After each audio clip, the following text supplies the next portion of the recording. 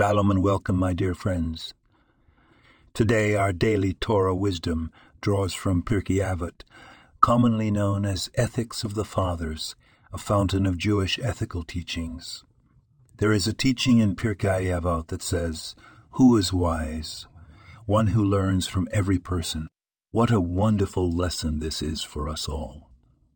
We must remember that everyone we meet, every situation we encounter, has a lesson for us. The Torah encourages us to adopt an attitude of humility and openness, to seek wisdom not just from scholars and books, but from everyday life, and from every individual we meet. Consider this in your everyday life. When you're at work or at home, when you're shopping, even when you're taking a walk in the park. There is wisdom all around you, if only you have the humility and the openness to see it. Take a moment to listen to others, to really hear what they have to say, and you may be surprised at what you learn. This is not simply a lesson in humility.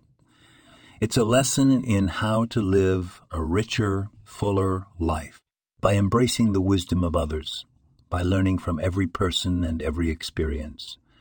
We expand our minds, we deepen our understanding, and we enrich our lives. So, my friends, as you go about your day, take this teaching to heart. Be open, be humble, and be ready to learn. Remember who is wise, one who learns from every person.